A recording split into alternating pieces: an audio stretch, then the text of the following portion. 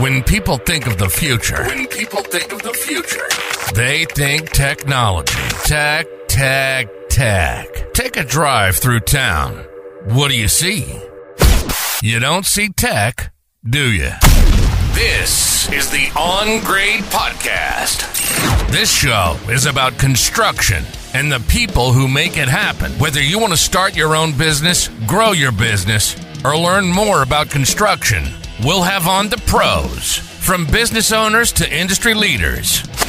You'll hear about new equipment, building a company, and growing your business, and how the construction industry is changing. Let's do it.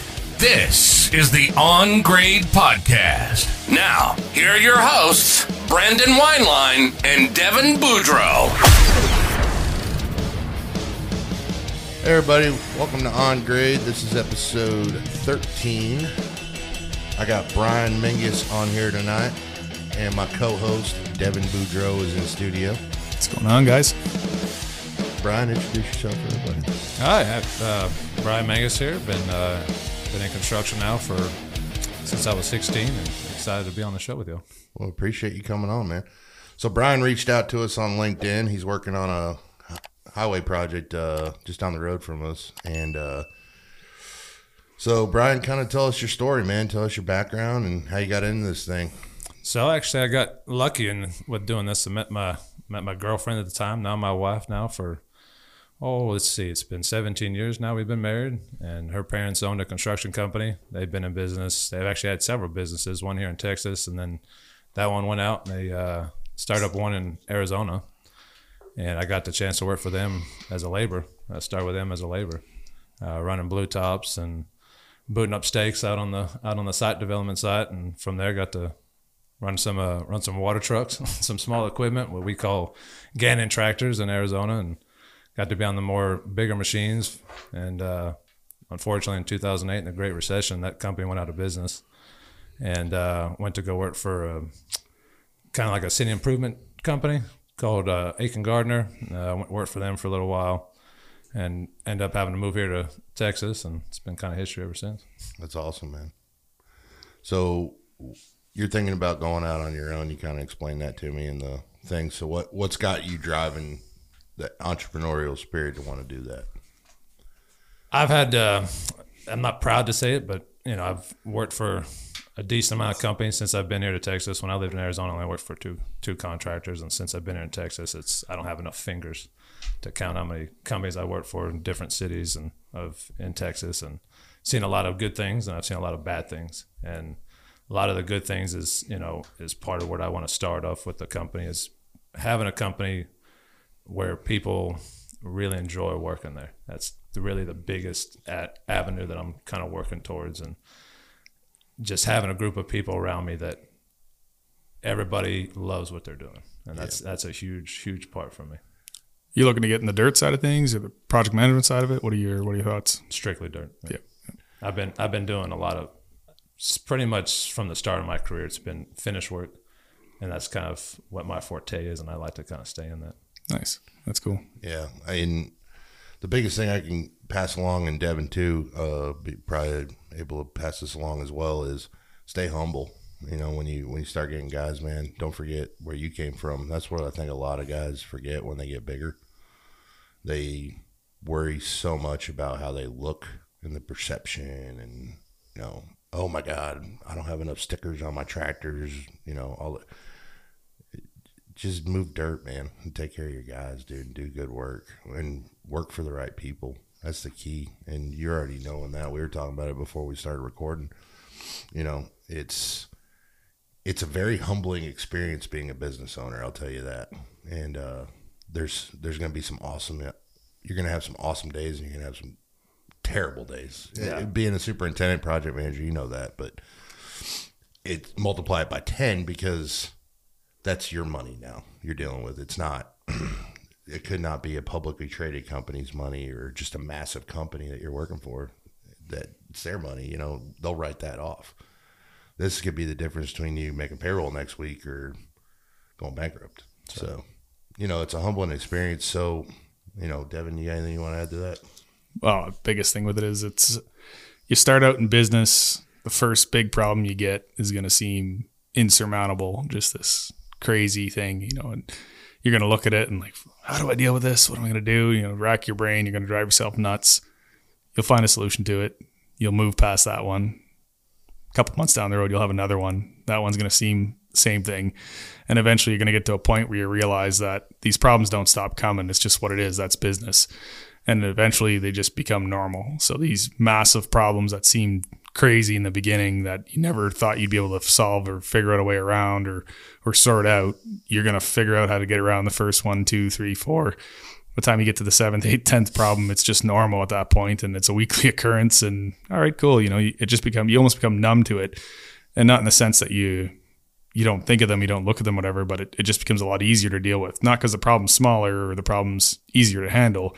You just get used to fielding those problems. A lot of it comes around with money, billing, payments, that kind of stuff. That's usually where you're going to hit your biggest hiccups, because the dirt side of things and moving dirt, like, you've seen all those problems. Those are all things that you've dealt with already at this point. Those are whatever, fix it, big deal. It's when it comes to getting paid or meeting payroll or, meeting your deadlines. Those are things that are going to be problems that are going to be probably different and new to you to deal with. And once you get through a few of them, you keep going and you just keep moving through them, and they get easier and easier, not because the problem's smaller, just because you get more used to it. It's like anything, right? Learn to ride a bike, learn to swim, whatever. When you start out, it's insurmountable. Once you get going into it, it's not that big of a deal. You just get used to it and keep moving. Yeah, I'm excited. Yeah, and I think you're going to kick ass, man. And, you've been doing this a long time. You know the game. And you reached out to us and said, hey, I want to learn how to bid jobs. And it was humbling to hear you ask me that when I checked out your resume. I'm like, this guy already knows how to estimate. Why does he want to learn how to estimate? But, when you and me were talking offline before the show, there was things we were talking about that you were like going, oh, okay, yeah. And what I would say is when you're getting started on your own, the biggest thing you got to do is land your first job. That's actually on my wall up in my bedroom right now. It's that one right there. Yeah. So what you got to do is find you a great rental company to start with. Go around town. This is for the viewers as well, everybody, but we're doing this with Brian to help him get started. So hopefully you guys can take notes and listen to what we're saying. Find a great rental company. Find a great fleet company to get you your fuel. Get one of them on-site tank rentals. There's great companies all around the country that do it. Try to find somebody that does net 30 terms, though. There's going to be a lot of these fuel companies that are going to want you to pay in 10 days or 15 days. Try to do a net 30. Get multiple accounts with trucking companies. Don't just get one, because what'll happen is they might make you a good deal on one job, and they know you've only got an account with them, and they're going to just sucker you in, and then next thing you know, you're not being able to shop your pricing. Get a really good saw man. Don't go with one of these big saw companies. Get you a good saw guy. I got a guy, he's a one-man operation. He's been doing my sawing for 5 years, and he's awesome. And we work with each other. He's put up with the times that I had to pay him slow, and he's happy as crap when I can pay him a little ahead of time. So, find somebody like that. The other thing, too, is you want to think about if you can get a fleet deal where they come out and they'll wet hose you, get it where they blow out your filters, they grease for you, they do all that stuff. Renting, the key with that is you're going to have the maintenance done on your equipment. So if you have any issues with the machine going down when you're first starting up, you got it all on a rent. So they're going to have to come out and fix it. Make sure you get good insurance. When you're running a smaller company, usually your insurance premiums aren't too bad. You should be able to get general liability, a little bit of umbrella. Most of the GCs now, though, are requiring, I'm seeing it a lot now. I don't know if you have yet, but I'm starting to see they're wanting $2 million GL, which I've had that for a while now, but they're wanting a minimum of $2 million on some really small jobs I've been doing. And then they're wanting some umbrella. Great companies to look at is there's insurance companies all around the town that do really good insurance for contractors. I got sucked into the whole going on Google and going, I need construction insurance. And I've got some company out of California, and I was paying an arm and a leg. And I got the guy here local, and he's got me with way better insurance companies, and I'm paying way less. You're not going to be if you're doing dirt work strictly, you're probably not going to need to pull bonds much. But what I would do if I was you, once you get going and about a year into it, start looking into how to get it bonding going. Now, the reason I'm talking about all this is that's so you start knowing how much everything costs. There you go. So when you get all this data put together, you know, get a proposal from the fuel company. This is how much we'll charge you a gallon to wet hose you. This is how much we'll charge per gallon when we put it on a tank. You know, this is our terms. Get a rental sheet from your rental rep. Go, okay, how much is it to mobilize the equipment out here? If you want to use your own trucking guy, you call him up, say, hey, man, how much is it to get your worst case scenario cost from, say, hey, I need to move a tractor from Weatherford to Dallas. How much is that going to be? Don't just get the rental rate sheet. Get a rental quote on each piece, because there's going to be taxes and other stuff added on. So the rate sheet's going to show you the base rate, but when you get the actual rental quote, you're going to have taxes and trucking and all this stuff associated with that piece that might add, you know, $1,000, $1,500, $2,000 a month to that cost. So if you just go off the rate sheet and you go to build your prices off of that, you're going to miss all those things that are on the actual quote. So you want an actual, you know, if you got 5 pieces you think you're going to use, get a quote for each one of those pieces, like a complete quote. And then you'll get the full cost of having that machine for a month or a week or whatever you're going to rent off. Really know what that hourly rate is. Yeah, because you know, if it's a $7,000-$8,000 piece for a month, but you miss $1,500 of cost, that's a big percentage when you're looking at it. Hey guys, I hope you're enjoying the episode, but I'd like to take a minute of your time to talk to you about today's sponsor. Are you a GIS professional, land surveyor, or construction professional looking for the best in surveying equipment, software, and service? Look no further than AGS Inc. AGS Inc. is an authorized dealer for TopCon and Sokia surveying equipment dealer and EOS aerial mapping products dealer, with a supply store in Grapevine, Texas to serve the DFW Metroplex, Central Texas presence, and a corporate headquarters in Houston, Texas. AGS has you covered. Stop by and experience the AGS Inc. difference today. At AGS, it is a service after the sale that counts. AGS is the proud sponsor of the On Grade podcast.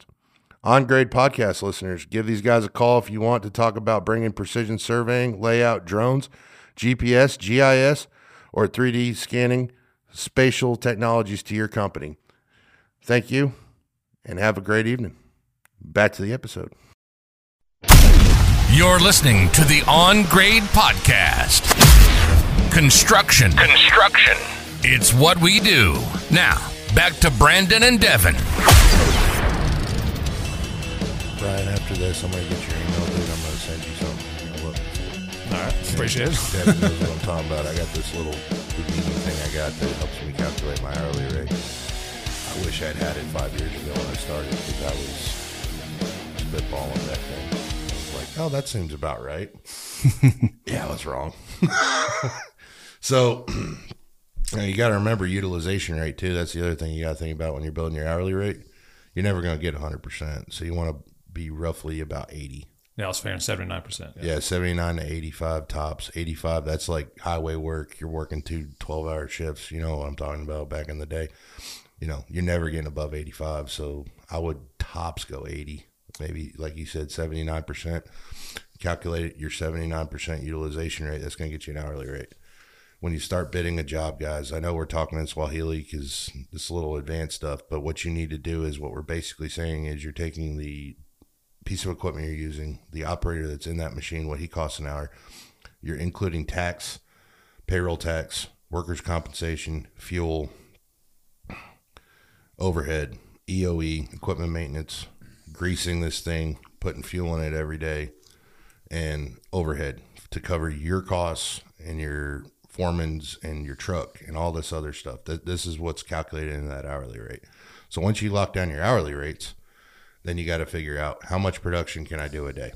So depending on what line item you're doing. So if you're stripping a job site, so you're just going out stripping the grass off the job site, you know, with this size bulldozer, you can do it in roughly 4 hours. So, okay, I'm doing an acre site. I can do with a D6, I can strip that site in 4 hours. Okay, so you take your square footage of that lot, you divide that by most people when they strip a site, they strip for 2 inches. I don't know how you calculate, but I'd strip for 2 inches. So I'm stripping 2 inches of the topsoil off the job site. That's all I'm doing. So I have way less organic material that I have to deal with later on. So I strip my job site 2 inches. Once I strip my job site, I calculate, okay, I know these two machines running together, I can do 800 yards a day, 1,000 yards a day, whatever that amount is. Okay, I'm going to plug that amount in. So that's going to give me my roughly what per price per cubic yard it's going to cost to strip that site. Per unit, yeah. Yep. Then you're going to calculate your next thing. So if you have to do, the other thing I forgot to mention to you, getting off track for just a second before we get back to this, really good erosion control company. All the GCs now want you to do your own erosion control. So make sure you find a really good erosion guy. There's tons of them around town, but I've got great recommendations. We'll talk offline about that. And we'll get you lined up. Appreciate so there's some really, that's the other thing, guys, though, for everybody around the country, though, make sure you find a really good silt fence guy. They're out there, man. Get a guy that's really reputable. And especially these bigger guys, they're going to want to help you. They're like, oh man, a new client, this guy's getting started up. And they might be able to give you some advice on who to work for and not work for. If you go, hey, I'm going to get a job with this guy, they might go, a couple of my other clients work for him. Maybe watch out, So that's biggest thing with that is that. But when you're starting to estimate, the biggest things you need to know is you need to know what stuff costs. You need to know your quantities. That's the biggest thing. You can do it old school if you need to, go to your local Kinko's, go to your local, UPS store. They all have plotters. You can print off. Make sure though that they're to scale. You can scale it out. You can do the 5x5 squares and calculate how much cut, how much fill you got in each quadrant, and you can add that up. It'll take you forever. There's also freelance services you can use when you're first starting up, where you go, hey man, I know this guy wants me to do this job for him. Can you, if I send you the plans and the soils report, can you send me back quantities? Yeah. And then you just go on Excel, you build your basic bid sheet, and your basic bid sheet should include a mobilization line item that has how many machines you're bringing in, any surveying you're going to have to do because you're going to need a good surveyor. Everybody needs a surveyor. Staking, all that stuff. You need to put all that in your mobilization line item. And when you do that, you want to mark that up at least 20%. That's in Texas. I don't know. Some people in Indiana, I'm not putting names out here, can get 40 or 50 somehow. I'm not saying names, but you can't do that down here. Good luck. They'll laugh you out of the hole. But so you want to start with that. And then you want to move on to the next thing you're wanting to work on. So depending on what you're doing. So if you're hauling off dirt, you need to calculate how many yards of dirt you're actually hauling off. You need to swell that dirt. You need to figure how many loads a day you're going to get off the job site. And you need to figure loading time. So, Devin, I'll let you take it from there. I've been talking a lot. Good information. It's good stuff. It's good information. And that's the thing. And the one thing we kind of got to go back to, I guess, in utilization, when you're looking at a rental on a piece of equipment, say you're going to use that dozer for 4 hours to strip, you're paying for the day. So that's something you got to factor in. If you own the piece, it's a little different. You're bringing it on, you're putting 4 hours of runtime on the machine, your rate's built into that. If you're renting a piece of equipment for a day or a week or a month and you're not getting the full use out of it and you calculate your hourly rate off the cost of that piece, if your utilization is real low, you're going to start cutting into your margins too. So you got to kind of look at on the scale of the month or the job, am I going to get full utilization of that piece so that your hourly rate's going to work? And if you're not, you're going to have to adjust that rate. So most rental companies are going to run a 40, what is it? You're doing an 840 and 160. You only get most rentals. You can pay a little extra with some of them and do a 50-hour week. Yeah, that was a lot of it I was seeing. Yeah. Was it depends on they base off of an 8-hour day. Yeah, is what it's based. 40-hour week and 160 for the month. What dirt contractor works an 8-hour day? I don't know of any. I don't. That's the thing you got to factor into your rate, right? So when you're doing the math, you say you look at the scope of the job and you're going to bring a 320 and a D6 in or whatever you're bringing. When you run your numbers and you figure out how many hours you're going to put on to do the job, well, if you don't have 160 hours of use in that machine for the month, now you got to go back and adjust your rate. So if your total cost was 10 grand, you divide it by 160. When you're only going to use it 100, you got to break that 10 grand down on 100 hours, not 160. Now, yeah. Exactly. Yeah. When you're building it off an hourly rate. So that's one thing to think of and look at, especially when you're using rental equipment. Because when you're starting, you're going to use rental gear. When you own the equipment, that number is a little different. The calculation works a little differently on it. You're going back to utilization of the machine over time, that kind of stuff. And it's a little more forgiving if you mix up or miss something. But if you're paying a monthly rental rate and you're not using that and you've built your price off the hourly rate that you figured out, you're going to shoot yourself in the foot pretty quick on that too. So something to consider, especially with that. The other thing I would add to that too is when you are getting ready to start your first job, like I was talking about, guys, the first thing you got to do is you got to build you a bid form. You got to build a proposal. You can go online though, and you can find them. Great thing to use is QuickBooks. Actually, believe it or not, you can get QuickBooks, like a cheap version of it. I don't even know what it costs, but it's about $800. Yeah, it's about $800, and you can build estimates off that. I wouldn't recommend doing it off that. I personally am the fan of building my own, because when you do that, you can have all of your inclusions, exclusions, all that stuff on the next page. Devin can attest to this from some of the work we've done together. My proposal is 5 pages long, and it was for literally just to dig a trench. So, yeah. But you gotta do. Unfortunately, I trust him more than anything in the world. Don't get me wrong; he's got my back. But it's unfortunate that you have to do that. But that's further down in the episode. I don't mean to get that far down.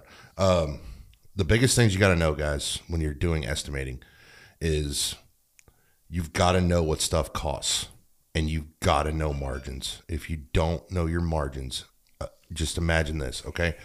I'm going to hand Devin $100. I'm immediately taking $10 from him, because they're going to take 10% on that job, right? And they're going to hold that interest-free till the end of the job.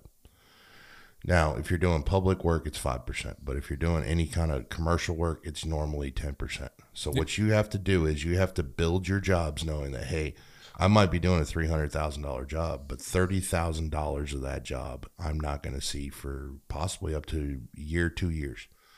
So you have to build your rates to cover that cost, to cover all your costs, and still have operating income so you can get down the road. And that's something you got to configure. You have to build your rates so that you know, hey, 10% of this number I'm not going to see. So that's where you swell that rate. You swell that rate with that 10%. You go, okay, I'm putting 20 in this machine, but you actually make a line inside that hourly rate that goes retainage. And that's what I do. I put a retainage line item into my actual hourly rate.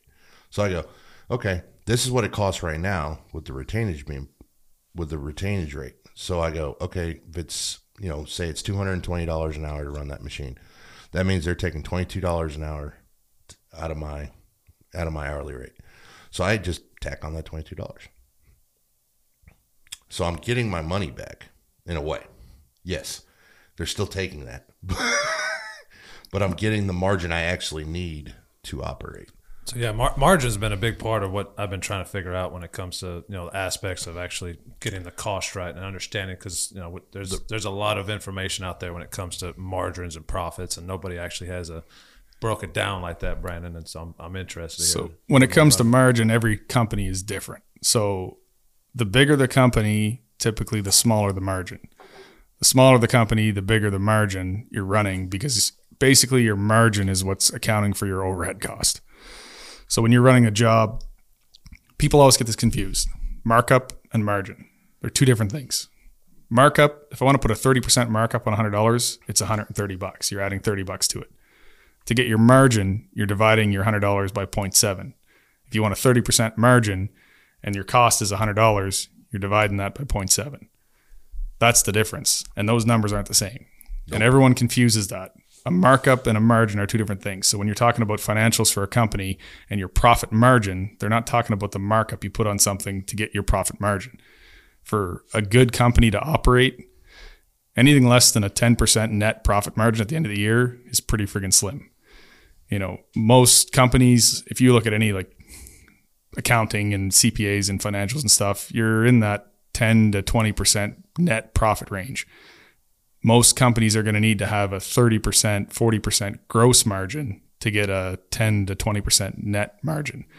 And basically what that means is after your operating expenses, your overhead comes out of it. So if I'm bidding a job and it's $100 for the job and I need a 30% margin on that $100, that 30% margin is what's going to pay for my shop, my secretary, the admin, the advertising, the marketing, the hats.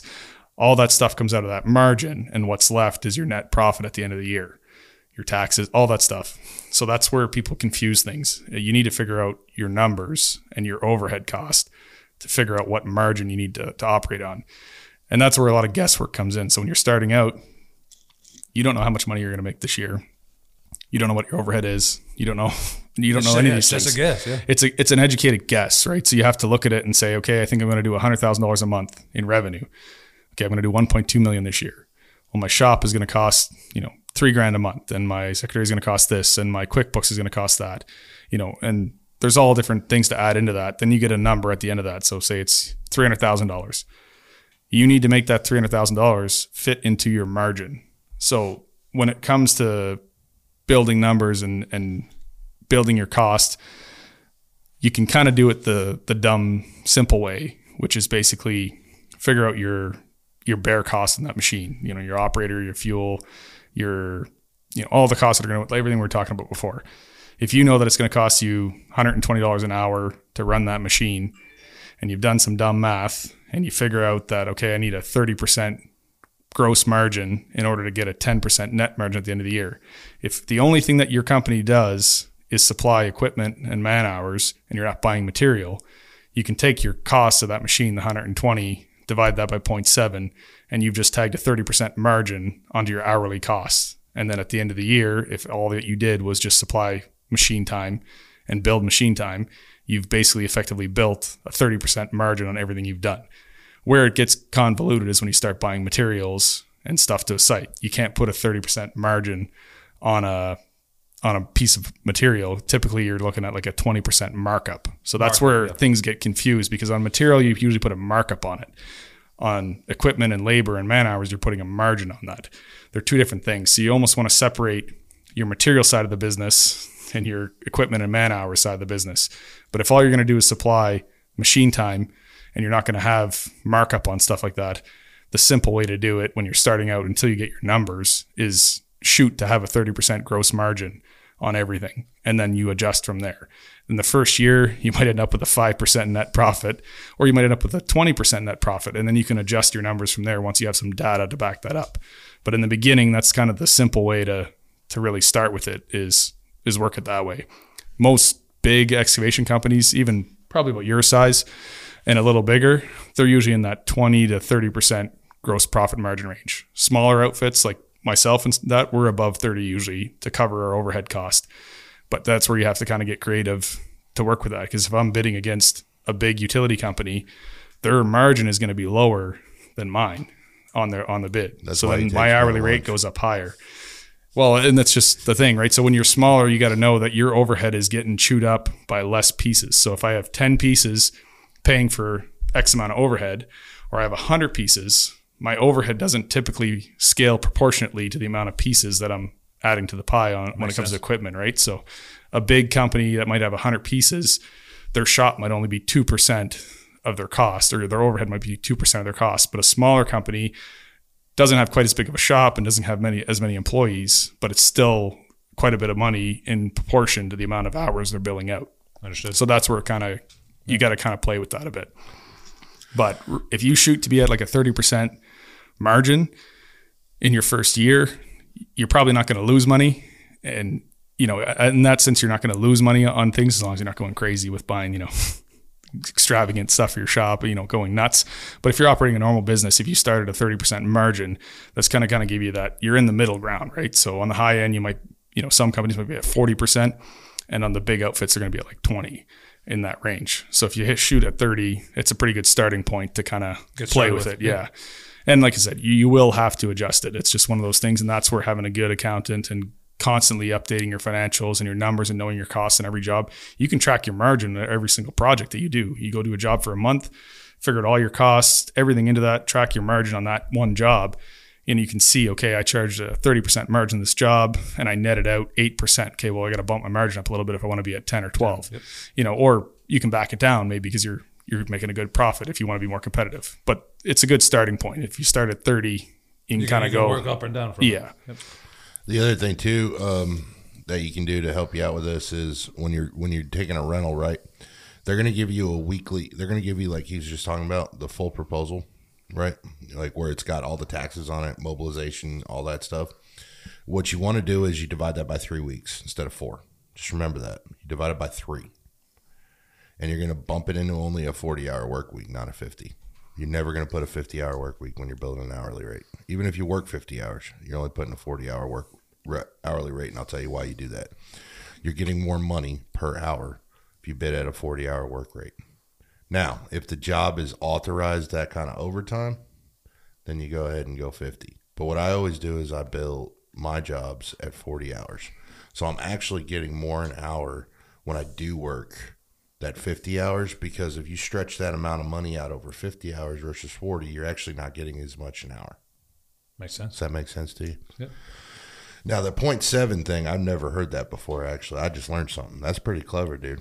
It's just I got a different way I calculate it, but you and me actually came out the same number. I just do it differently. Yeah, and that's just, it's a simple, like I said, you have to be careful with that, because when you start throwing materials and trucking and all this stuff in where you're adding markup on it, that can skew your numbers way out of whack. Because if you look at, you did 100,000 in revenue this month, but 30,000 of that was trucking, where you only had a 10% markup on that trucking or 20% markup on that trucking, and 70,000 was machine hours with your margin on it. That can start messing things up. So you got to pay attention to your numbers and what you're doing when you're doing it. But in the beginning, when you're trying to build rates, it's a simple way to kind of get your hourly rate for the piece that's going to encompass your overhead. So when you look at your overhead, you can lump, your insurance, you can lump your shop, you can put your trucks, all those things that you can't bill directly with the job, you can bail into your overhead. Because in your insurance, say you got a $50,000 year insurance policy, how many hours of the year am I working? I don't know.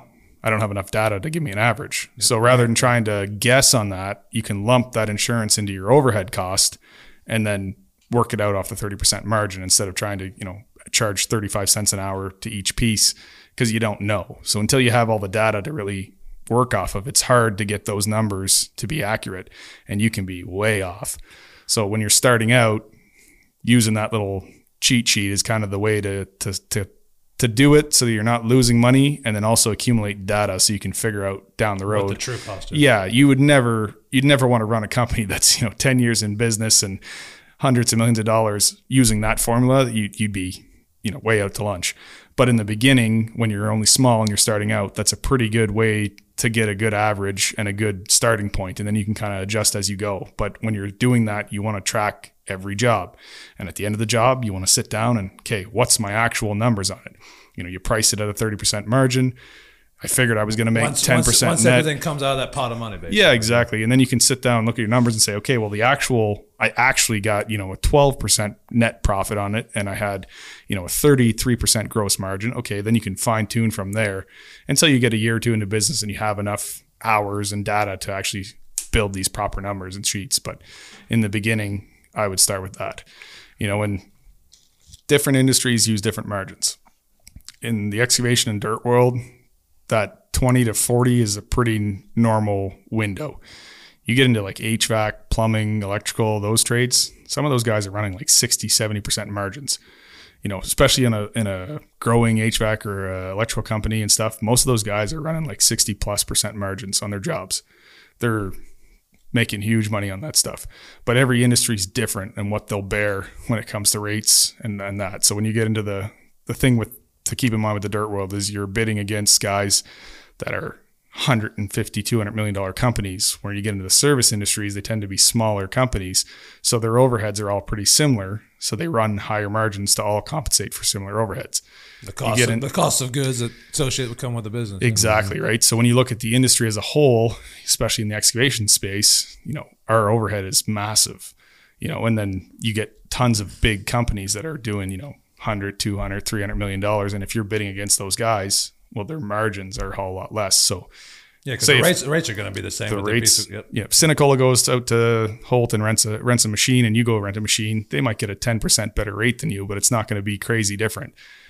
But their margin on that machine when they make their rate is going to be a 20% margin. You might need a 40% margin. So when you're going to keep the doors open, yeah. So that's the thing to kind of consider. So in our line of work in that industry, start in that 20 to 40 range, pick a number and start bidding jobs. And, if you're not getting jobs, back it down a bit. If you're getting every job, put it up, and then that's a pretty good indicator. You can kind of play with that. And then once you do 1 or 2 jobs, you might lose money or break even on the first job, and you might make a shit ton of money on the next one, and then you can kind of adjust from that. But when you're doing what I was talking about, make sure you're tracking your numbers on every project, as short a period as you can, so that if you're wrong, you're not losing a crazy amount or multiple whatever. Projects. Yeah. Exactly. Yeah. That's the only thing with it, but it's a good starting point to kind of start with that. Like right now, we're roughly right at the 20% mark, like he's talking about. Like when I first started, shit, dude, I was getting 40-45% margins. But you start getting on these bigger projects, like he's talking about, and you're starting to bid against the bigger boys. They're moving dirt for half of pennies, half of what you can move it for. But the reason is, like he's talking about, they're spreading that overhead out over 25 jobs instead of just 1 or 2. Just one or two. Yeah. So that's why we try to run between 4 and 5 jobs at a time. And if we're running that about the size we are, if we're running 5 decent sized jobs, we're good. If we're under that 5, that's when we're kind of like going, please give us a change order for something. And that's why when you're starting out, keeping your overhead as low as possible is critical, because the more overhead you add when you're starting, the more your rates have to be up to cover that overhead. And then you're cutting yourself out of jobs and you're outbidding on them. So when you start out, keep it as lean and as cheap as possible. Run it right out of the house. So. Out of the house, out of your truck. You don't need an office. You don't need a big shop. Going out and buying equipment. That's the other thing I guess to look at too, is when you purchase a piece of equipment versus renting it, you can kind of run the numbers a little differently and your rates can be a little bit less on that. The cost of ownership, depending on what you're buying and how much you're using it, can work out to be less and your rates can be lower. But it's dependent on the piece and depending on how much use and stuff. But when you're starting, just rent. But keep all your other unnecessary overhead as low as possible so margins can be competitive and you can be profitable. Once you get bigger, you add more pieces, you're doing multiple jobs, like he's saying. Now you're spreading that overhead out over multiple jobs. You can start adding stuff to it. But that's the big thing that people screw up on a lot when they start. And the other thing, too, is once you get on the bigger jobs, you're moving so much freaking dirt that you'll get stupid margins in trucking. It's insane. Like, I didn't realize it till I hit that mark, like last year, I was telling you, where I finally got to that level. I've gone from like the mid-sized jobs now where I'm getting more into the top tier jobs. Like I'm running, every job I'm running 50, 60,000 yards trucking. You know what I mean? It's just bigger jobs. So, what we're doing now is we've discovered this. And this is me talking to you. I mean, I've been doing this on my own for 5 years, but I'm still learning. And so, and Devin will attest to this too, is a business owner, you should never stop learning. The minute you stop learning, you die. The minute you don't adapt, you die. Yeah, that's a lot of things I try to tell my guys every day is the same thing. You're not learning something, it's time to get out. Yeah. Like I'm learning right now that trucking's carrying my jobs. There's some jobs right now I'm getting $100 load profit on right now. That doesn't sound like a lot to one truck, but you're running 500-600 loads of dirt. That's a lot of freaking money. That's $50,000-$60,000 right off the top, but you ain't paying nobody else. You ain't got to pay nothing. That's going to you. And it's helping us because of what happened to us in 21 when we took that hit. All that money, unfortunately, right now, but it is what it is. It's going behind to catch up on the old crap so we can move forward.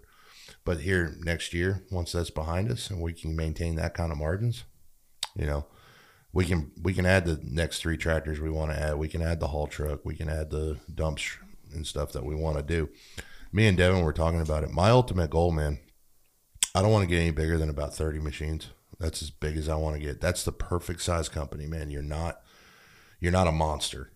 You're not having to bill millions upon millions of dollars every month just to keep the lights on. I'm not even talking about making money. Just keep the lights on, man. So it's an interesting thing. You can go one of 2 routes in this industry. You can go like this, go vertical, and about 2 years from now, we'll be talking about how you went bankrupt. Or you can go kind of level off. Yep. Next opportunity comes, kind of go up with it, level off. Next opportunity comes, level off. And I was an idiot. I went vertical for about 5 minutes. Then I realized COVID happened, and I went I stayed there. And I've stayed there for about 3 years. I'm glad I did, because I've watched 2 or 3 guys that started when I did, and they got huge, and now they're calling me, sending me guys because they can't keep them busy. So That's unfortunate. Well, it is what it is. I mean, it's unfortunate when a slowdown happens. That's what exposes companies. Unfortunately, it is. It's, when works work, and everybody's getting paid on time and all that's going on, man, everybody's blowing up. But when you're just kind of in a steady, you're not in a recession, but it's just steady work where it's not blowing through the doors where you can get any kind of money you want. Last year, guys were making insane money on jobs. I mean, margins were kind of fluking out, like you were saying, because people were begging you to get on their job. And it was like, hey, man, I can't get to you, but if you throw another 20% on this job, yeah, I'll get to it tomorrow. Hopefully, yeah, well, we can do that, And these GCs were willing to do it because they're going to have to start paying liquidated damages if they didn't get the job started. So There was a lot more incentive to pay you. Whereas now it's kind of, the interest rates have gone up, and now it's kind of leveled back out. There for a long time, it was the subs were winning. Now it's kind of okay, we got to play nice with each other now. So, unfortunately, a prime example is, I want to tell you about something about owning a business. It happened to me today. I can tell, Devin can tell you this. I get told Monday, hey, man, we're going to wire you on Friday. Okay, cool. So Friday morning comes around. We have our meeting. The guys are in the office this morning. We're all sitting there, and wire doesn't come. My mom calls. She's still recovering from being in surgery.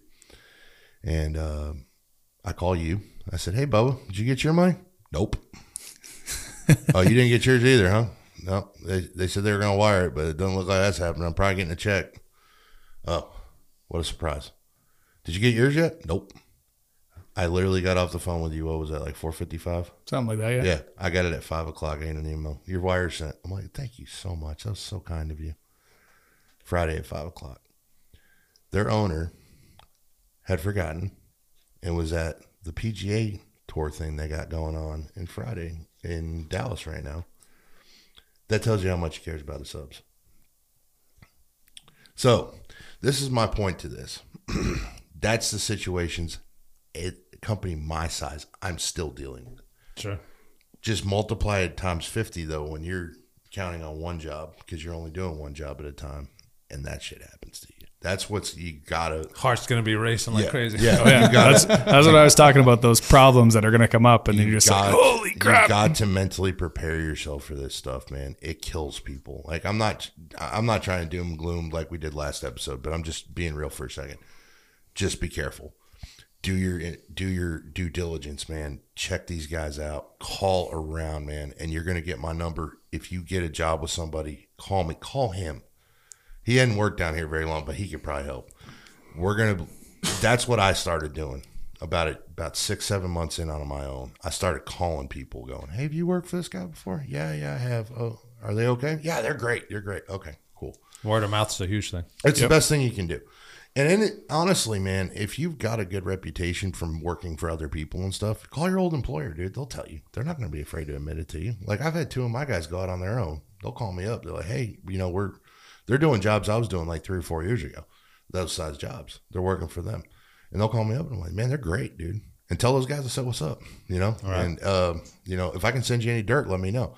That's the other thing too. Start networking with these other excavation companies. You got an import job or an export job and you got a good budget in there, dude, and they got a job right up the street.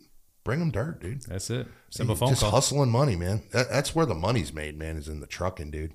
The trucking, the demolition work, all that stuff. That's where the money's at, man. If you can haul concrete, you're charging them $300 a load to haul concrete, and it's only costing you $75 a load. You're making money, dude. That's been a part for me that I've actually wanted to start doing, but it's like I know I can't do that just on the weekend. So it's like, oh man, okay, what can we start with first off, and then get to where you actually want to be. So the other thing too, you got to look at too, though, when you're building your hourly rate, though, and I don't mean to keep bouncing around about this hourly rate thing. You want to incorporate all your costs, though, into, like he was just talking about, that 30% markup. Before you even do that, though, you want to have that already in there on top of that 30%. Do you understand what I'm saying by that? No, say it again. So, like you're going to eventually have to get a software, right, to do your takeoffs and stuff like that, right? So you're going to have a monthly payment on it probably when you first start, because that's what I had to do when I got. That's something we didn't talk about. Let me go back really fast. Finish what you're doing. We'll go back to this that. episode. People are going to be like wanting to pull their hair out. We're just going to call you Brandon the Yo-Yo today. Brandon is on something. What you want to do is you want to get the first thing you should buy when you go into business for yourself. After you file your business, you get some insurance, you get a name figured out, you get a cheap website made on like GoDaddy.com or whatever. Go to AgTech. Reach out to the local sales rep. I'm going to send you his number, by the way. He's great people. Good friend of mine. Loves the show, by the way. He listens. He's going to hook you up. They do a 12-month financing deal. It's a $20,000 software. It's not bad for that. It's going to be the best money you ever spend in your life. I'll tell you that right now. It's going to get you cut fill, how many yards you got to haul, import, export. It's going to give you your square footages for your building pads. It's going to give you how much square foot for your parking lots, how much square foot for your, it's going to give you everything. And they're going to train you how to do it. That's included in that price is I think it's 5 hours. Was it 5 hours of training? Couldn't tell you. I got a guy that I hire subcontracted out to. But it's like Brandon was saying at the start of the show, the freelancing. Yeah, like honestly, I did it the old school way for years. You know, get the prints, do the takeoff myself, and I got so good at it I could do them pretty quick. But when you're bidding, 20, 30 jobs at a time, sure, it's still a couple hours every time where you can use that software, send it off, and it saves you so much time. And time is your most valuable asset when you're starting, because you're wearing 10 hats. You're doing the billing, you're doing the payroll, you're doing the job, you're running to get the materials. You don't have a free minute in the day. So if you can do anything that's going to save you time, and especially that, when it comes to the software, that stuff is so accurate and so quick and so good at spitting off takeoffs, quantity takeoffs on it, it just cuts down your time. For me, my other way of doing that was I literally subcontracted out. I got a guy, does my takeoffs for me. Awesome guy, uses AgTech. It's so simple. It's awesome. It saves you a ton of time. That's what our engineer out there on the job site actually uses. But I'm still pretty old school. I'll still get out the engineer's ruler and the set of plans. And yeah, you will the first couple of times you look at it, and then you realize that the thing is exactly deadly accurate, and then you start trusting it, and you just go with it. And then the other thing is too, when you're sitting in your driveway at 10 o'clock at night because you had to work all day running your other job that you're doing at the job, you're gonna get so pissed off because you're trying to do it like this and measure it out. You can go, man, I just bought a laptop and trace this out and get my quantities in about an hour. It's a lot easier. So that was something I got it right here on my sticky note. Get a good estimating software. You don't have to buy an AgTech. I actually, believe it or not, we have 2 other keys for Dirtworks, which is like some cheap stuff. It's like $2,000, but it's just as accurate. You can't build CAD files with it or any of that cool stuff with it, but it's a lot more involved. You have to trace every line, whereas AgTech, as long as the PDF's kind of good, it'll take the line work off of it, and you might have to tie some stuff up, and you have to vectorize it and label everything. But the other thing we need to talk about is we've nailed knowing costs, so that's good. We've nailed networking with other contractors, starting your estimate. Reach out, guys, when you're starting up to other contractors and maybe see if they wouldn't mind sending you a copy of an estimate, not filled out or anything, but just kind of get an idea of what one looks like. The other thing you can do too is you can actually ask a GC if they'll send you other estimates from other companies, but you just ask them to blot it out. They'll blot out the costs, and it gives you ideas for what a proposal could look like. Yeah, I've actually had to look up a couple of them just to start kind of getting my head wrapped around it. Yeah. Mm-hmm. Yeah. Like I used to do that with guys when they're starting up. They call me up, hey man, can I see what your estimate looks like? Yeah, no problem. Now mine's generated off of software I use. The first page is the other 3 I made myself on PDF. But the first page it's generated, but it's still a great thing you could build off of Excel or something, if you wanted to build it that way. The biggest thing you want to include on your proposals, man, is you want to include your quantities. A lot of guys I see nowadays aren't doing that. That really can bite you in the butt. If you don't put down how much you're actually going to do on that job, they'll go, well, you said you're just going to haul all this dirt. No, I gave you a quantity, because then you got something to hold them liable to. So when you go to contract, make sure you actually put the quantities in the contract too, because if they try to say, hey, well, you had 16,000 yards of haul off, and you do that, and then the utility guy, love you, bro, but spoils are always a great thing. And the utility guy and the utility and concrete guy leave another 4,000 yards on the job just sitting there, and they play, oh well, we hauled our dirt off, because pipe guys, I love you, pipe guys don't know how to estimate dirt. They know how to put pipe in the ground, and they're good at it. Yeah, don't get me wrong, I'm not talking crap, but they don't know how to figure out, oh wow, I'm putting a 12-inch pipe in with 3 inches of base below it and 6 inches of base above it.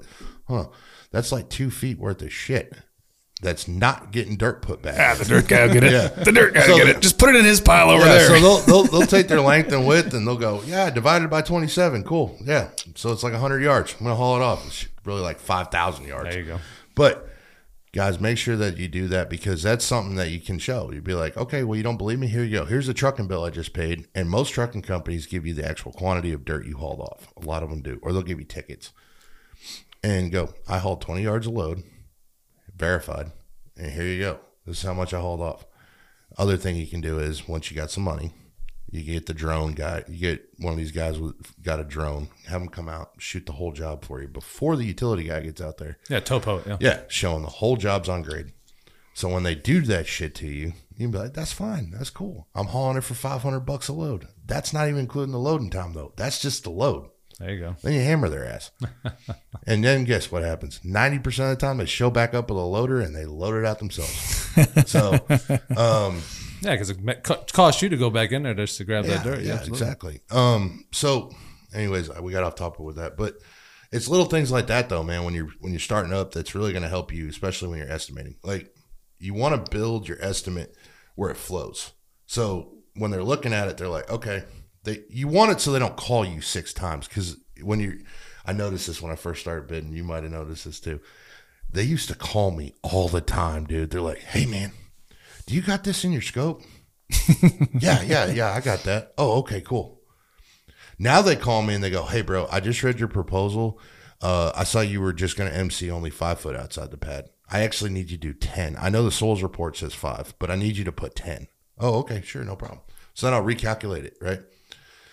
And I will immediately put moisture conditioning 10 foot outside. And then that way it's little things like that estimator from the GC is going, okay, these guys know what they're doing. They got a real well-written proposal. There you go. I just had that happen the other day. Job we're bidding on, our proposal, same thing. We break down for utility. Okay, we're doing so many linear feet of this diameter pipe, so many linear feet of this pipe, this many hydrants, this many catch basins, everything. Break it down, submit the proposal, get a call the next day from the GC. Hey, we're looking at your proposal. We got all this stuff. We don't have any of this stuff on the other bids. Like, is something missing or what's going on? I was like, no, you have all this offsite work going on. What, really? They go through the plans, and sure enough, whoever was quoting it before missed all this offsite work. So looking at my proposal, I'm $150,000 more than anybody else. Everybody else missed the offsite work. Mm-hmm. So because I listed that in there and the GC read through the proposal and could see the quantities of pipe and all the stuff broken down, he can look at it and be like, okay, this guy knows what he's talking about. He's not just giving me a out to lunch number. If I hadn't listed that, I probably wouldn't even have got the job. They would have awarded it to somebody else and they would have got change ordered to shit, or somebody would have had it took off from the job. You did him a favor, yeah. I did him a favor, but I also did myself a favor because my estimate didn't just get thrown out the window because it was double what the next guy's was, because I could justify why there was that cost there. And it goes both ways. So we just did, I've told you this, the viewers have heard this story before, but this will explain the whole story. We did a job. We didn't do it, the actual job. We got awarded the job. We had a contract for it and everything. But it was a caliber collision. And we bid initially off the soils report. And they said, hey, by the way, we need this job rebid. It went like 6-7 months later. They called us up. They said, hey, there's new plans, though. Be advised. There's some new plans. Well, they come out with the structural plans finally. We didn't have the structural notes before. So the structural notes say, do not do what Geotech report states. Structural engineer will not sign off unless blah, blah, blah is done, right? So Pete, my estimator, recalculates the job to do, instead of MC, all select. 8 foot of select fill all the way up. And this is a big pad. I mean, it's like 50,000 square foot. It ain't small. So it's a huge difference in number. Oh, absolutely. But nobody else saw that, right? So we go back and we send it to them. And they're like, oh, man, we can't do that. That's way outside the first budget. I said, okay, well, you got new plans and stuff's changed. So they call us back and they say, hey, we're going to contract you on the original proposal. Okay. So we're not doing the 8 foot of select that the structural engineer says he will not give the bill sign off on. Well, we're going to give him okay it. The guy wouldn't budge about it. He said, no, I'm not going to do that. Sure. Right? So, it's his license. It's his insurance that would be paying for this if the building collapsed. Right? So they sent us a contract. Everything goes good. We get everything done, do our red pen the contract, send it back to them. And they call us and they say, hey, can you revise that number now to do the 8 foot of select? I said, sure, no problem. So I sent them a change order. Same price. Actually, it was a little bit more because select went up a little bit because it's been a couple months. So I sent them back a price. Man, I'm going to need you to work on that number. That's what it costs, man. I'm not coming down about it. Sure. You already got me on a contract, so sorry. Get more money from the owner. Well, the owner doesn't want. I don't care what the owner don't want to pay. It's not my problem. You gotta be thick skinned, yeah. Yeah, you got your structural engineer is telling you have to do it this way. So have the owner call the structural engineer. He's probably going to tell him the same thing. So, anyways, they ended up giving the job to somebody else. They did the 8 foot of select. I found out. They charged them, initially they had them go out there and do the MC. And then the structural engineer figured out that they did that because they went out and actually bored it.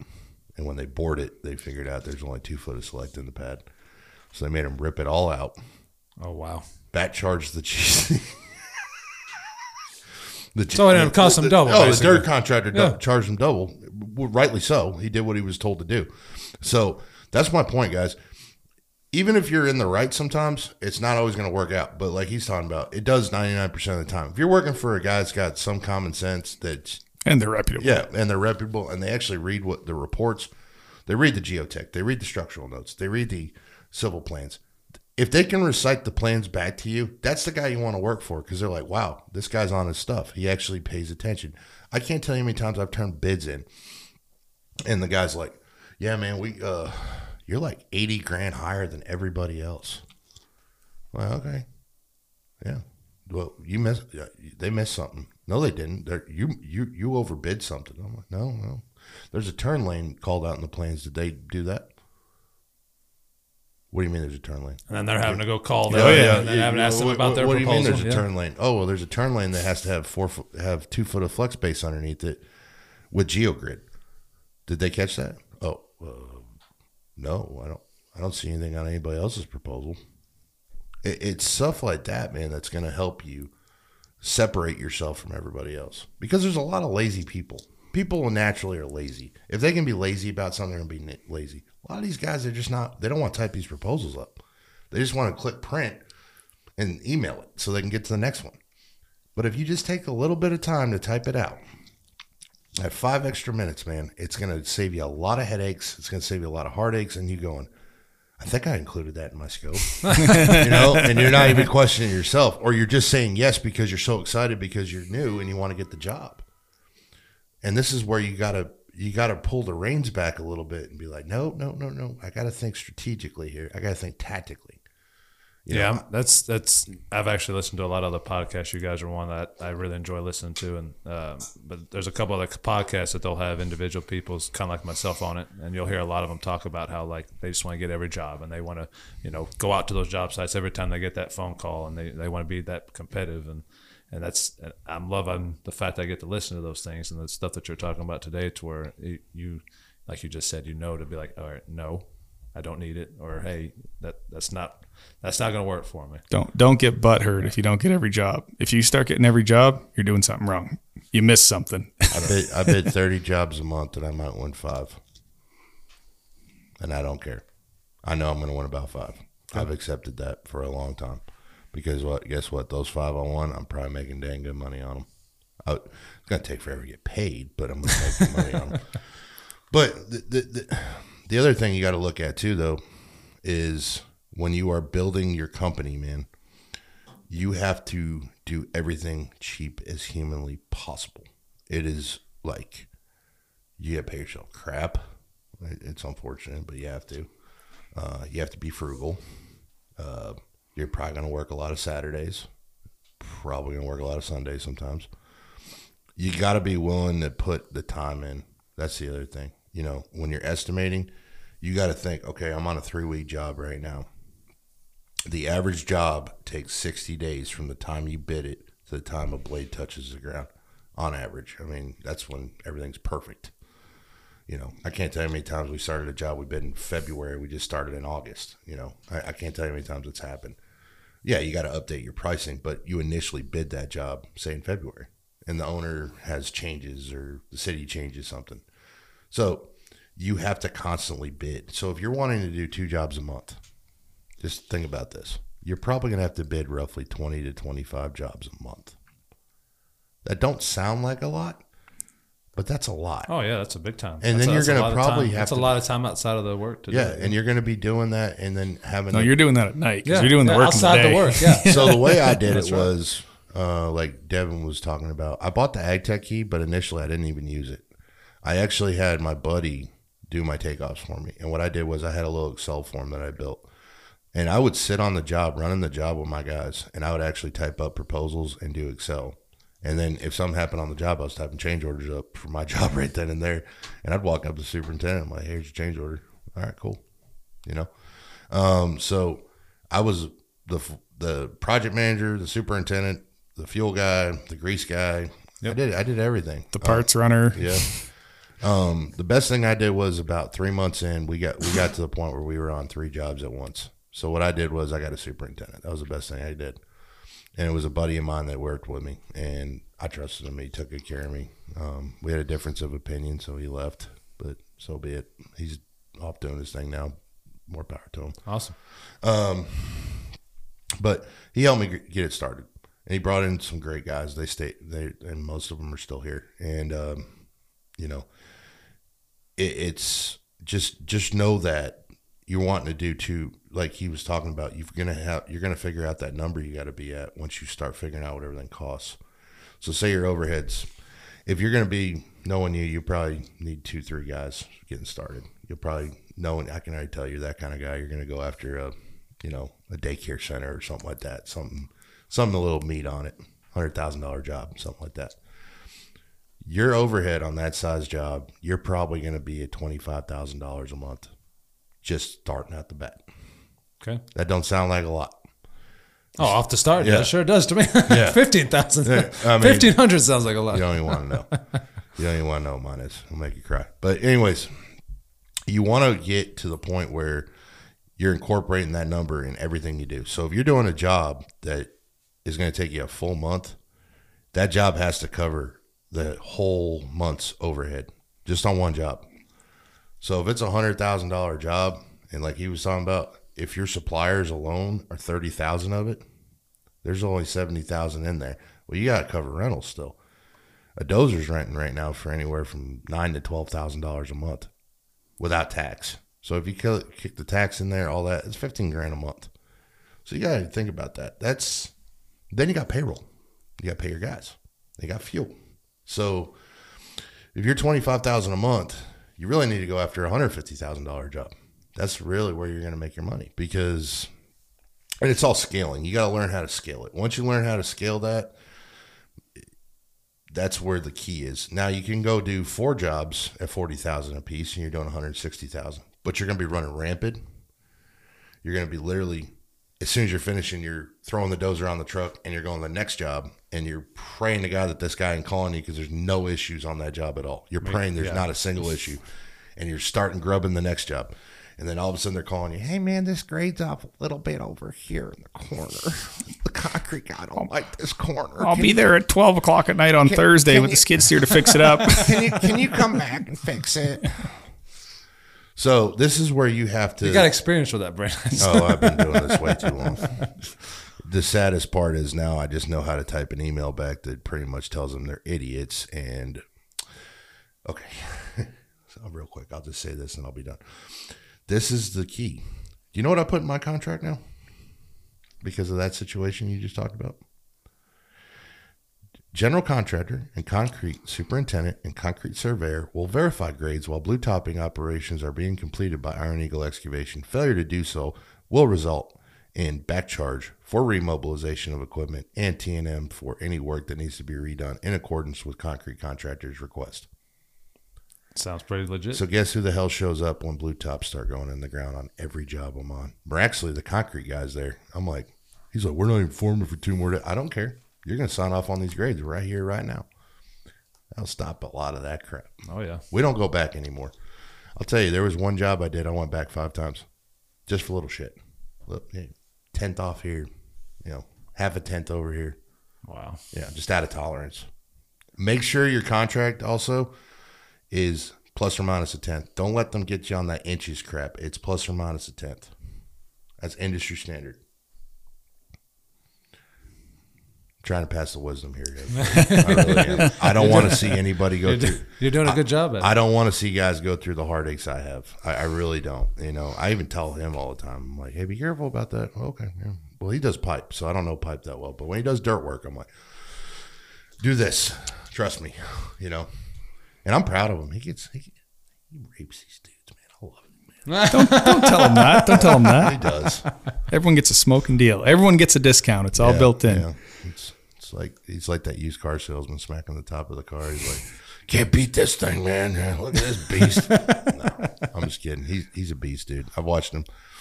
If you guys get a chance, guys, check out Devin's Instagram, man. He's always teaching guys stuff. He records videos, all that stuff. We're gonna start linking him to the channel, so start uploading them on the channel on our shorts and stuff, so people can see him. But he does some phenomenal stuff, man. And I'm gonna eventually, when I can get everything lined out in the office again, I'm gonna be out flying the drone and the gimbal with the camera, recording jobs and start teaching people some stuff. But the other thing, we got a few minutes left. We got about 10 minutes, but the few things I wanted to address before we get off of here. I know I've done a lot of talking tonight, and I apologize for that, but it's all good. It's all good knowledge. People need to hear it. That's what the show's for, right? I know, but he's a better talker than me. He's got the radio voice.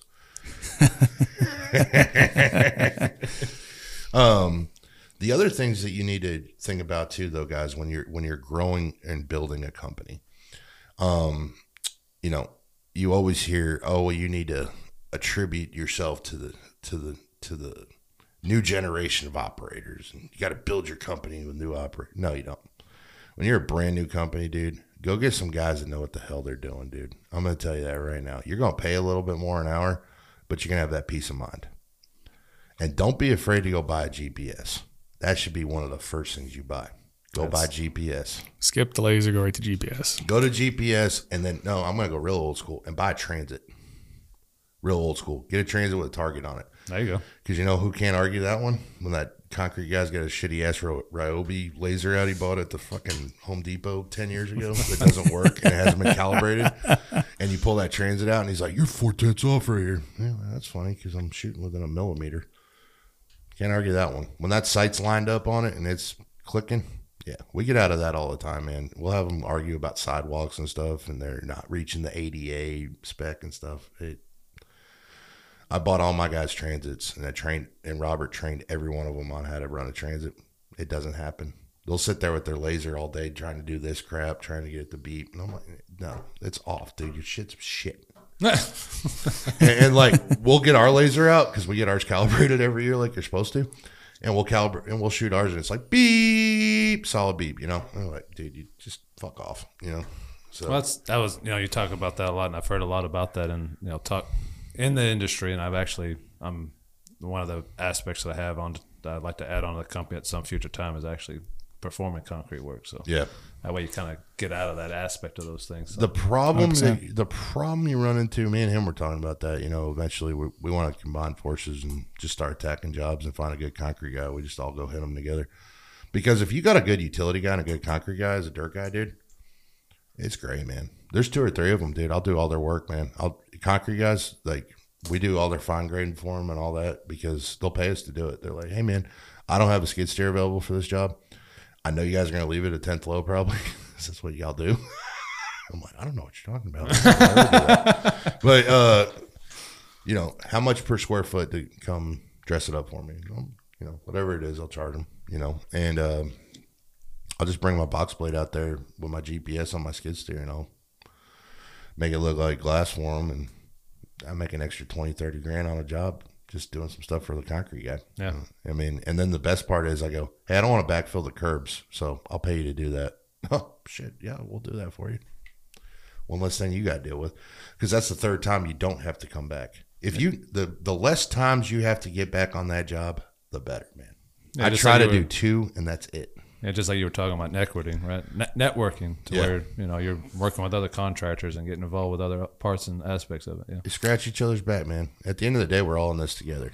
And even guys in the same industry, same space, doing the same stuff, like it doesn't hurt to network with those guys, because stuff comes up, you're busy. You know, I get 3-4 phone calls in a day and I'm swamped for 4 months. Call this guy, give him a shout. Yep. I can't do the job. Might as well send it to somebody else, right? And that all comes around. You know, at the end of the day, if you're a good contractor and you're running a good business, you're not scared to send work to other guys. There's enough food at the table. You ain't got to worry about somebody eating your lunch. And it's really what it comes down to. And working with other guys in the industry back and forth like that, it goes both ways. You know, you build those relationships with other companies, whether they're in the same space as you or not. You know, you can have those relationships and push work back and forth with each other. And it all just makes everything a whole lot easier when everyone's working together rather than fighting each other. Yeah, exactly. It's just way better. Another thing you got to think about too, man, is, you know, everybody preaches about the client's always right, customer's always right, all that stuff. That's great, man. At the end of the day, you got to eat.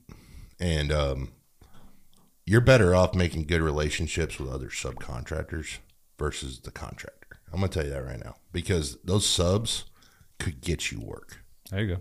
That contractor, he's going to dangle that carrot in front of you to take 20 grand off, and he's going to go, I got all this work coming in. I got all this work coming in. And it's like, okay, dude, you got to bid it just like the rest of us, dude. That owner has no loyalty to you, dude. If you're the high bid on the next job, he's going to give it to whoever the hell's a better bid. Right. That's right. So be polite, be professional, but have a plan to kill everybody in the room. I mean, quoting General Mattis here. But, you know, it's the truth, though. I mean, it does apply to business. I mean, you've got to always be 3 steps ahead on that kind of stuff. So if you're working for a guy and everything's going great with him, I mean, that's great, and he's throwing you a bunch of jobs. Now, if he's throwing you a job and you're still on his job, play nice with that guy. But you got the guy that's got you on that one-off job, and it starts off on the wrong foot with him, or something happens. It's construction, guys. Shit happens. If you start off on the wrong foot, like we're doing a job right now for somebody, I've never worked for him before. I'd heard horror stories about him, and the horror stories are true. Oh, yeah. So, you know, and you know, that's the kind of the crazy part about construction, though, man. I've been doing it. I've been in Texas now for it's been 12, 14 years or so, and you still see the same people just like clockwork, just sort of like a rotating circle. You're like, wow, you're still here? Yeah, it's crazy.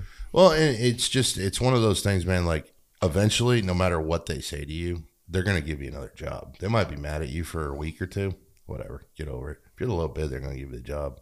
They don't care. So it's just, if you're going to deal with that, man, just know that, hey, like I was saying, you know, we're dealing with the nightmare guy right now. Their lab is so jacked up that they're using. And so I actually just paid Terracon to come out and get samples of the select fill just so I could prove their lab is incompetent.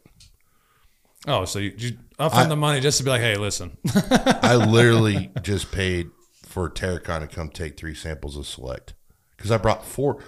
This is how jacked up they are. I brought 4 different loads of select out from 4 different pits, and they're telling me the PI is off on every one of them. What's the PI requirement? 7 to 17. That's not high. No. And they're telling me that one of them is equivalent to cushion sand. I said, yeah, you're crazy, bro. It's literally clumping in my hand. So, yeah. So that's what we're dealing with. So that's off topic, but that's what I'm saying. So sometimes you got to do what you got to do just to prove a point. And this right here is proving a point. Sure. I'm going to go, hey, your lab's incompetent. So there you go. But at the end of the day, guys, when you're building these companies, man, just stay humble, stay frugal. Don't forget where you came from.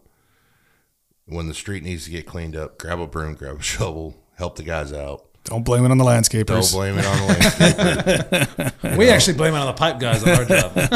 There you go. just be you, man. Just be the guy you've been for the last 20 years in this industry. You know what I mean? Just because you're an owner. And it don't mean you got to go put a suit and tie on either, dude. I wear a polo and jeans. That's the most dressed up I'm going to get on a job site. I don't care. I'm not here to impress you. I'm here to do a job. If you don't like my work, that's great. Get somebody else. But my work speaks for itself. I let my work speak. I don't care. I don't got to wear an $80,000 watch and all. Yeah, I've seen how some of these guys roll. That's cool.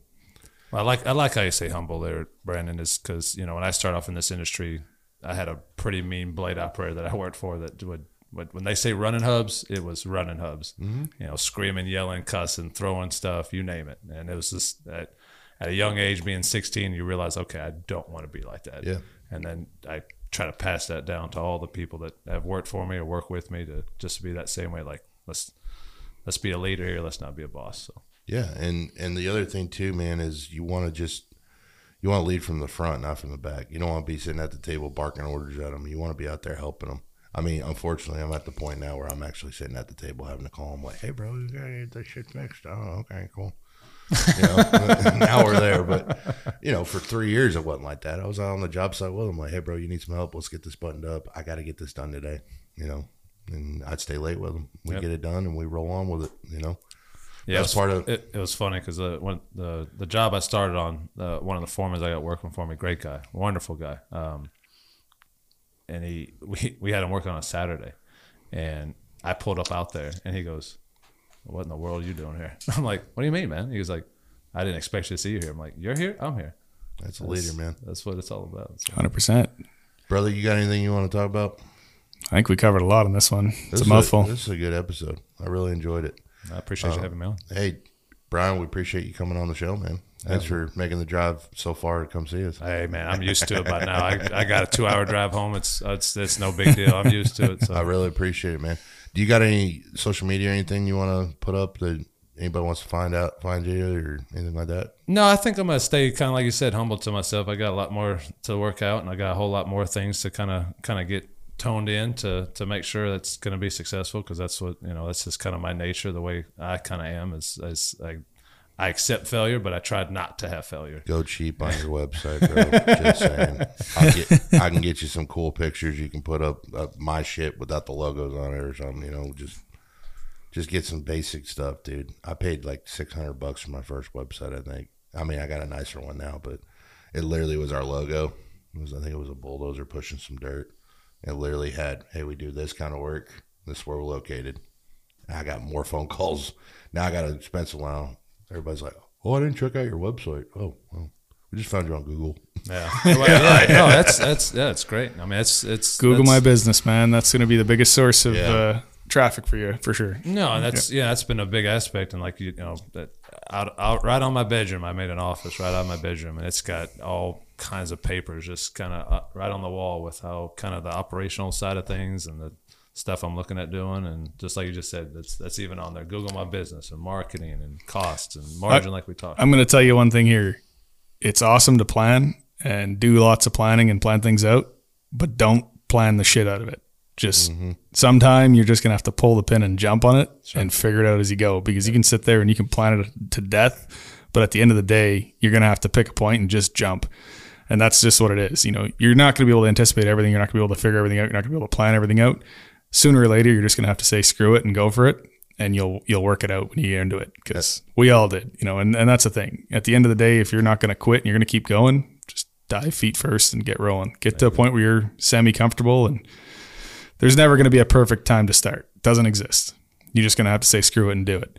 And that's the thing. And just have grit, bro. Just have grit. Yeah. And just remember something. My buddy Mike, he's the CFO for one of the companies I work for, and a great man. He's a great mentor of mine. He says they can chew you up, but they can't eat you. Just remember that, man. And I say this to all the viewers. Thank you for watching. Thank you for listening.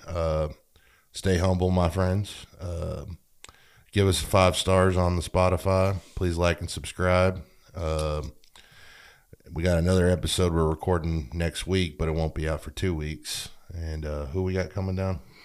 We got a buddy of mine coming down from San Antonio. I'll leave it a surprise, and you guys can can see when he gets here. He does dirt work down there too. So good guy, great stuff, and should be a good show. Yeah, we're pretty excited about that one. And Brian, keep us in the loop, man. We'll try to have you back on maybe in a year or two, and you can kind of let us know where you're going. There you go. Yeah. How's it going and everything. We'd love to see how everything's going for you. 2025 is the date I got set. So. All right, That's man. awesome, man. Stick to it. That's it. Get after it, brother. And thanks to everybody for watching, and we'll see you next time.